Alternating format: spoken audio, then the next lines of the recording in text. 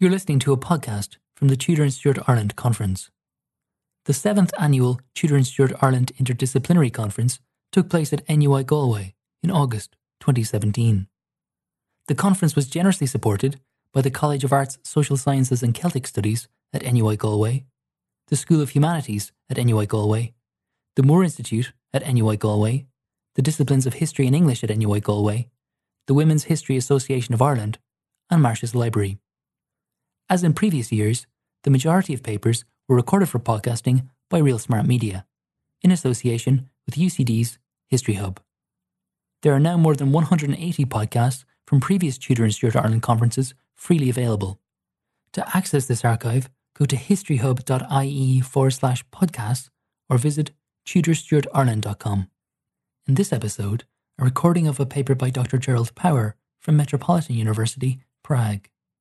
His paper was entitled Aliens in 16th Century Ireland. In 1517, the papal nuncio to England, Francesco Chierichatti, made a circuit through the northern hemisphere of Ireland.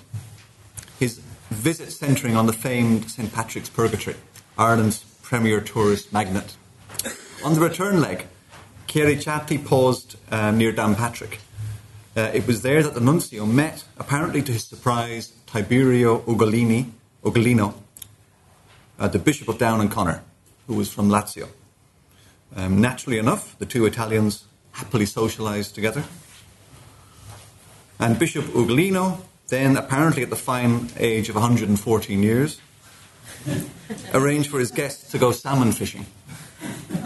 Such an encounter was undoubtedly most out of the common in the 16th century in Ireland. Yet its occurrence underscores the central point I wish to make today, that Tudor Ireland has a murky history of foreign settlement or interaction.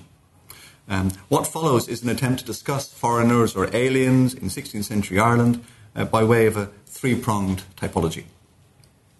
Now, this presentation you'll probably see it as being long on names, but perhaps too short on detail and explanation. Now, this is perhaps indicative of my own shortcomings as a historian, but it's also, I think, a result of the sources and the nature of the sources. And the primary source material relating to foreigners, to strangers in Ireland is far from complete, for a start. It's haphazard, varies greatly in terms of detail. For every richly observed travellogue, there are half a dozen simply very bare references in administrative records like the Fians, which afford only a glimpse at our quarry. Also, I myself am kind of a foreigner in my adopted home of Bohemia, and this does restrict me in terms of the sources which I've been able to consult in preparation for today. I've looked at the Fians for the reigns of Henry VIII to Edward VI. I've looked at calendars of patent rolls. I've looked at certain of the calendar of state papers, Ormond deeds, and some well-known chronicles and antiquarian works, including on the church. Another major primary source which I've been able to access is the UCC Celt website, which hosts 3 important travel accounts of Ireland authored by Continentals. The results of my researches are condensed in your hands. It's a preliminary hand list of foreigners in Tudor Ireland, presented according to kind of professions or types. It will have to be expanded, this list, if and when I succeed in broadening my pool of primary sources. I need to look at the original state papers, not calendars. I need to look at bills and statutes of the Irish Parliament, records of Dublin and other towns, and key secondary works, such as Marian Lyon's Franco-Irish relations. Now, whether such an endeavour is actually worthwhile is unclear to me at this time. My motivation in presenting my preliminary results here today is partly to gauge the opinion of my peers on this question. The first point that must be addressed is one of definition.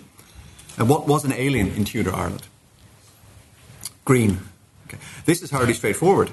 Ireland was a territory, after all, in which each of the historical 2 nations, the Irish and the more recent arrivals, the English, could each regard the other as being foreign.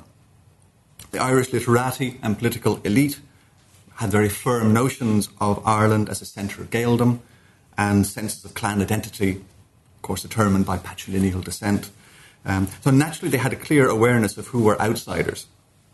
And they termed the English in their midst the Gaul, the foreigners. For their part, the English authorities in Ireland viewed those Irish as aliens, unless these Irish people were granted, upon application for a fee, a charter of English liberty and freedom from Irish servitude. Additionally, there is the problem of those thousands, must be thousands of migrants from near abroad, soldiers, including mercenaries, merchants, pirates, officials, clergy, either from Gaelic districts of Scotland or from the other Tudor territories. Putting all of these together, it looks like we have one small island entirely inhabited by foreigners of one kind or another. Well, of course, we need to set aside these kinds of outsider in favour of aliens of a less ambiguous character. So my interest is on individuals or groups of people who originated beyond the British Isles and who can be said to have been distinct linguistically, culturally, or in some other fundamental aspect from both of the two nations of late medieval Ireland. So we're concerned here with continental Europeans in the main, though we shall see that sometimes our story can be extra-European. So from the outset, I want to put our problem in perspective. I'm not going to reveal today that Ireland was a secret haven of cosmopolitanism. How could it be, given its peripheral location in relation to continental Europe, its lack of a royal court or university, for most of this period at least, and the relative insignificance of its trade and natural resources?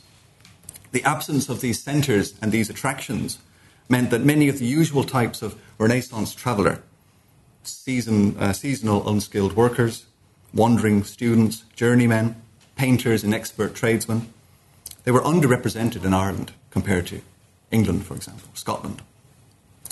So the historian of aliens in Tudor Ireland, by contrast, must scavenge through the various classes of evidence for scraps of information. There is no, like in England in the late medieval period, there are registers of aliens for taxation purposes, for example. We don't have anything like that in Ireland. That being said, when these scraps are viewed as a whole, it becomes clear that Ireland was home to an alien population. It's not just about the Irish and the English and the Scots. Though very small and often comprised of people normally not considered important by historians, I believe that some discussion of these outsiders is called for. This brings us to the main section of the paper. I'm going to offer a typology of aliens in Tudor Ireland, beginning with accidental arrivals. We'll look then at professionals and finally at tourists. So accidental arrivals, often travellers or mariners en route to other destinations who found themselves forced to sojourn in Ireland as a result of storms, sea, or some other maritime misfortune.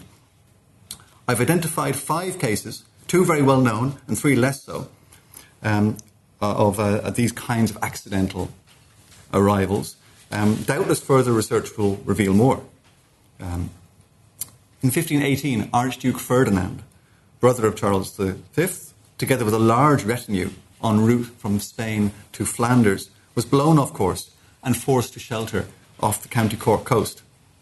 Among Ferdinand's company was his secretary, Laurent Vital, who very fortunately for us wrote a detailed account of their 4-day stay. Vital detailed his observations of life in Kinsale and passed on broader information about the social state of Ireland from his discussions with a French-speaking townsman.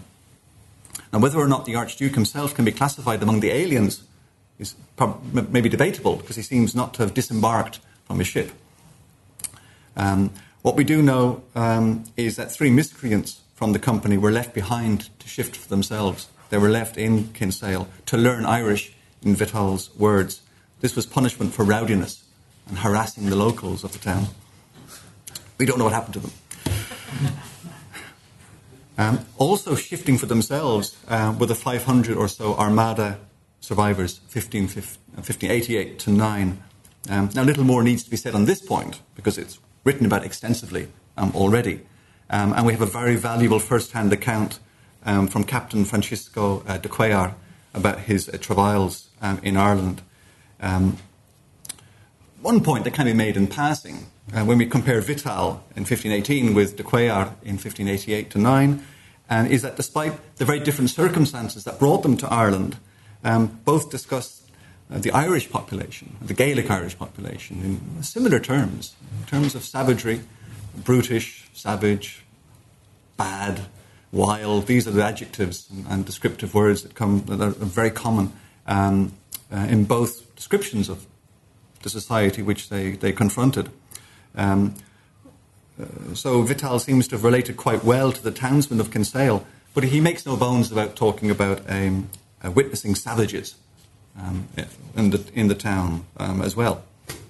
De Cuellar, meanwhile, he moans constantly about his hosts, his fellow Catholic hosts, observing that his first exposure to real gentility was when he came to Scotland. Other continental travellers' accounts of Ireland, those of Chierichatti and the German Ludolf van Munchausen, speak in very similar terms. This is a continental trend of people when they're exposed to Gaelic people, which is interesting.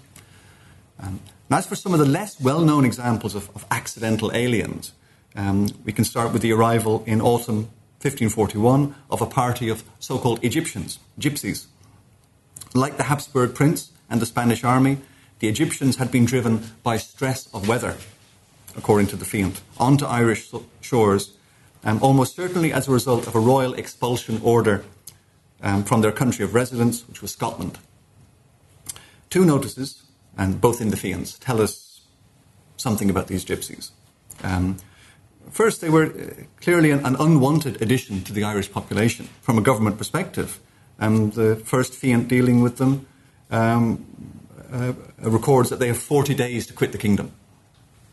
And the second Fiant recited that one of the gypsies, Powell Feoff, had been indicted for the theft of a Drogheda merchant's consignment of fabric, precious fabric. The gypsy, however, had appealed first to the Irish Parliament, then to the Lord Deputy himself, and eventually availed himself of a pardon. This seems very much of a piece with what historians of gypsies have found in other territories, that gypsies frequently marginalised, stigmatised for addiction to crime, but also capable on many occasions of successful negotiation with legal and governmental institutions. A final, very tantalising notion in regard to these gypsy visitors was the possibility that they spoke Gaelic. The gypsy population appears to have been widespread throughout Scotland, and if they left the west of Scotland, which would explain why they were shipwrecked in Ireland, maybe that they were able to speak some Gaelic. Apparently gypsies in other countries like Spain quickly assimilated and learned to speak in local languages. So it's unknowable, but perhaps these are a very rare example of foreigners to Ireland who could converse with the native Gaelic population. Two final examples concern captives of one kind or another, and they both show Ireland's position in a rapidly developing Atlantic world. Sometime in or shortly before 1569, a Spanish hidalgo, Juan de Mendoza, was engaged as an impresario of a Caribbean estate.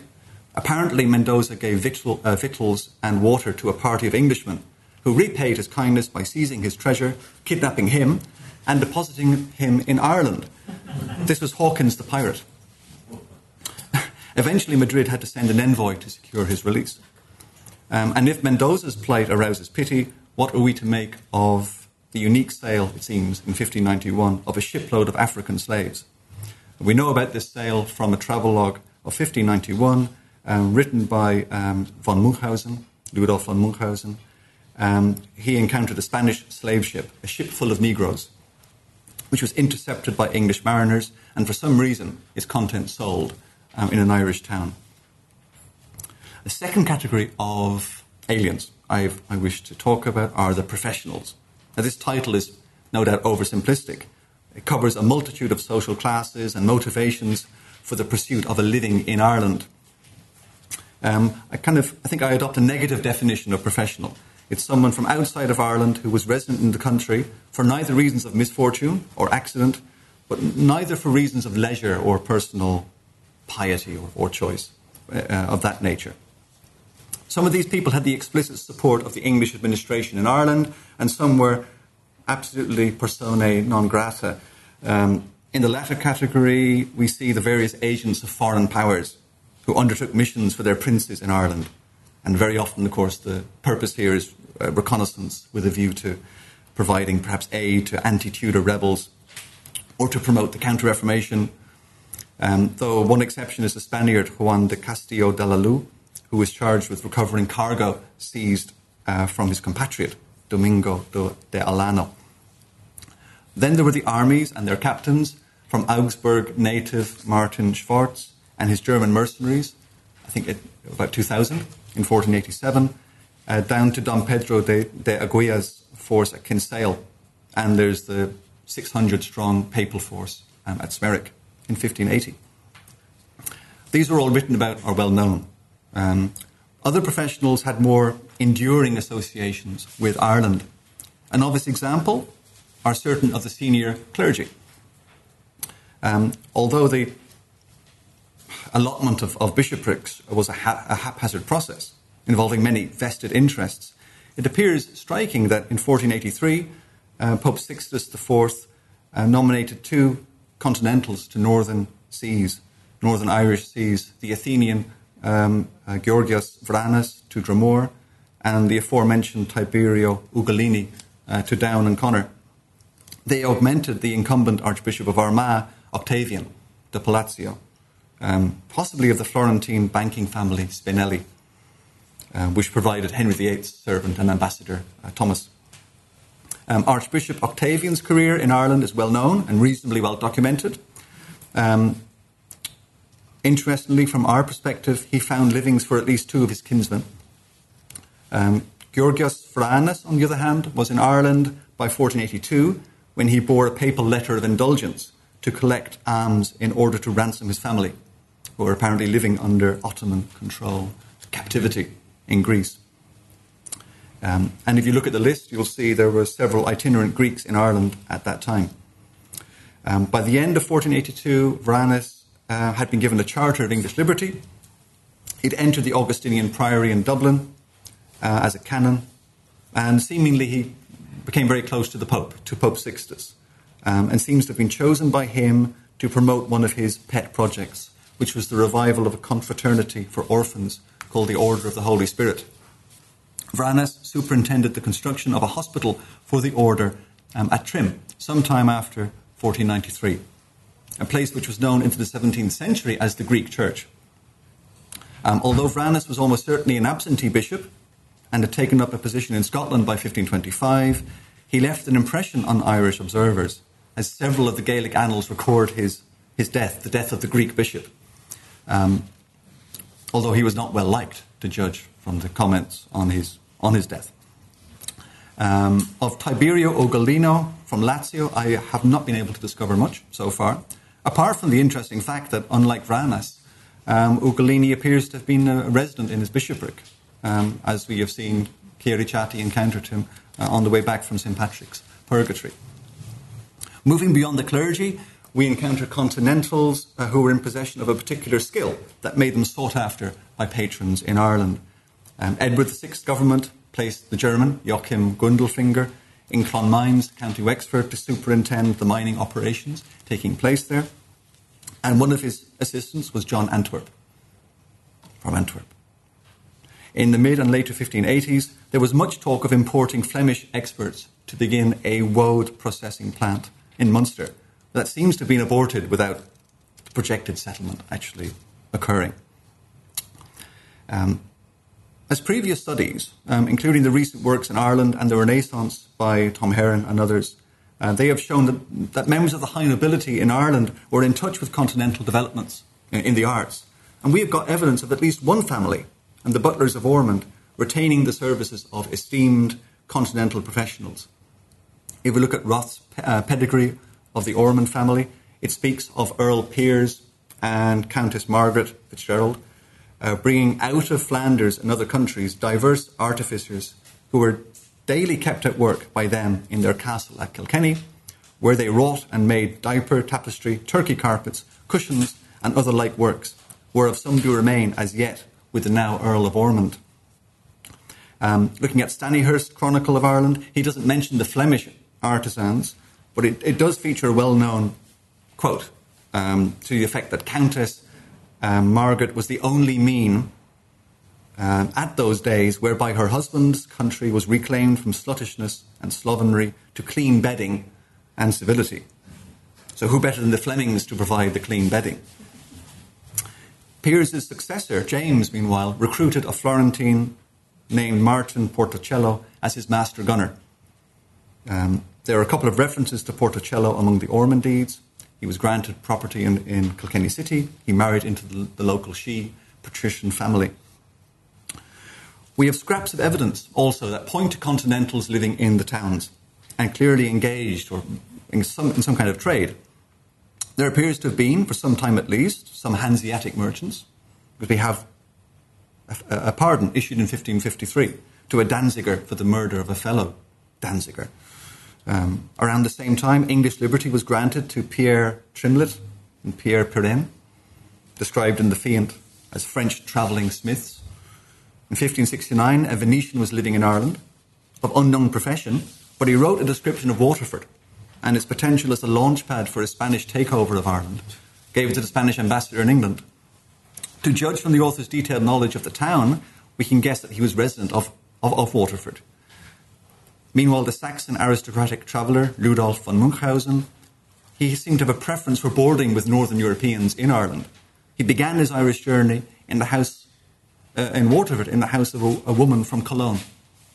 And he ended his sojourn in the Dublin house of a shoemaker, Peter von Herren from Bruges. He said it was for the sake of speaking German. Other references are bare, frustrating, but intriguing. There's a pardon in 1549 to Thomas Fay, Egyptian, of Dublin, yeoman. So he's got a citizenship status in Dublin. And he's called a yeoman, which hints at some kind of respectability. So maybe Fay was a naturalised gypsy. Fay, of course, is a border surname. Fay is interesting. It's a border surname in Westmeath, but it's also the synonym for gypsy in Scotland. In Milanese, Antonio Vince, also styled a yeoman, he took out a Charter of English Liberty for himself and his issue in 1555. I have no other information on this man. So the third and final category, tourists. Again, could be misleading, as pilgrims had perhaps more spiritual, deeper motivations for coming to Ireland than mere leisure. But anyway, these people, pilgrims, tourists, they chose to go to Ireland, and they were always transitory visitors. And so it makes sense to look at these people together. Now, unlike the earlier types of alien in Ireland, where meaningful patterns are quite hard to discern, in the tourist category, it appears that Ireland undergoes a transition in the 16th century from pilgrimage centre to outre grand tour destination. Before Luther's rebellion, there is ample evidence that Ireland, especially St. Patrick's Purgatory, was this magnet for pilgrims. Although out of our time period, we can mention the Catalan noble Ramon de Perolos, who's got an account from about 1400. He talks about the high profile of the pilgrimage site in continental Europe. And there are more after him. Then in 1516, an unnamed French knight makes a trip to the Purgatory and stays with O'Donnell, who I think is Manus at that point. Francesco Chierichati, he visits the Purgatory in 1517. This is the papal nuncio to England at the time. He affirms the popularity of the place, talking about the fact there were 5 pilgrims with him on the very day of his arrival. He has a look at the visitor book, a parchment book, to see all the names of visitors. Nevertheless, if you look at Chierichati's visit, it seems like a turning point in the history of Irish tourism, because this Italian was not a pilgrim. He looks more like a humanistic inquirer, an ethnographer. J.P. Mahaffey, who transcribed this, he talks about it as being a mere tour of curiosity. So he saw the Purgatory and Ireland in general as something interesting and curious to relate to his patroness back in Italy, the Countess of Mantua. And I got 2 more paragraphs. Okay. References to tourists then dry up for several decades, but they reappear with a vengeance in the 1570s, when we've got 3 separate German touring parties. And then we've got von Munkhausen in 1591 as our list details. It seems to me that the aristocratic grand tour is beginning in the 16th century, and it's mostly centred on classical Europe, or what's left of classical Europe. Italy is the centre of this. But for adventurous Germans, it seems that Ireland, Scotland, is a destination that they wish to have a look at, for danger, for exoticism, for cultural encounter. We have some clues in the state papers, but not a lot. Von Munkhausen, his purpose for visiting Ireland in 1591 was to see the miraculous insula Viventium in County Tipperary. He had read about this in Giraldus Cambrensis.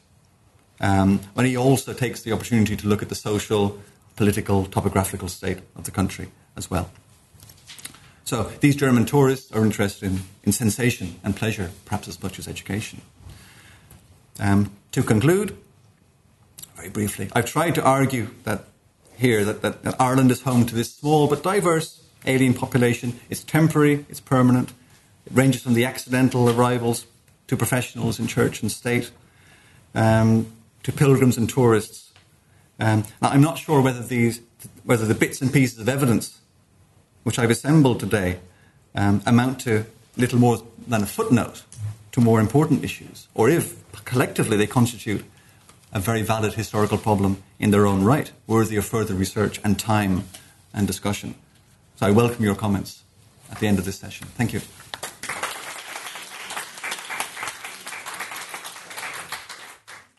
Thank you for listening to this Tudor and Stuart Ireland Conference podcast. If you would like to access the archive of more than 180 podcasts from previous Tudor and Stuart Ireland conferences, please go to historyhub.ie/podcasts. All podcasts are freely available on iTunes and SoundCloud. For more information on the annual Tudor and Stuart Ireland Interdisciplinary Conference, visit the conference website at tudorstuartireland.com.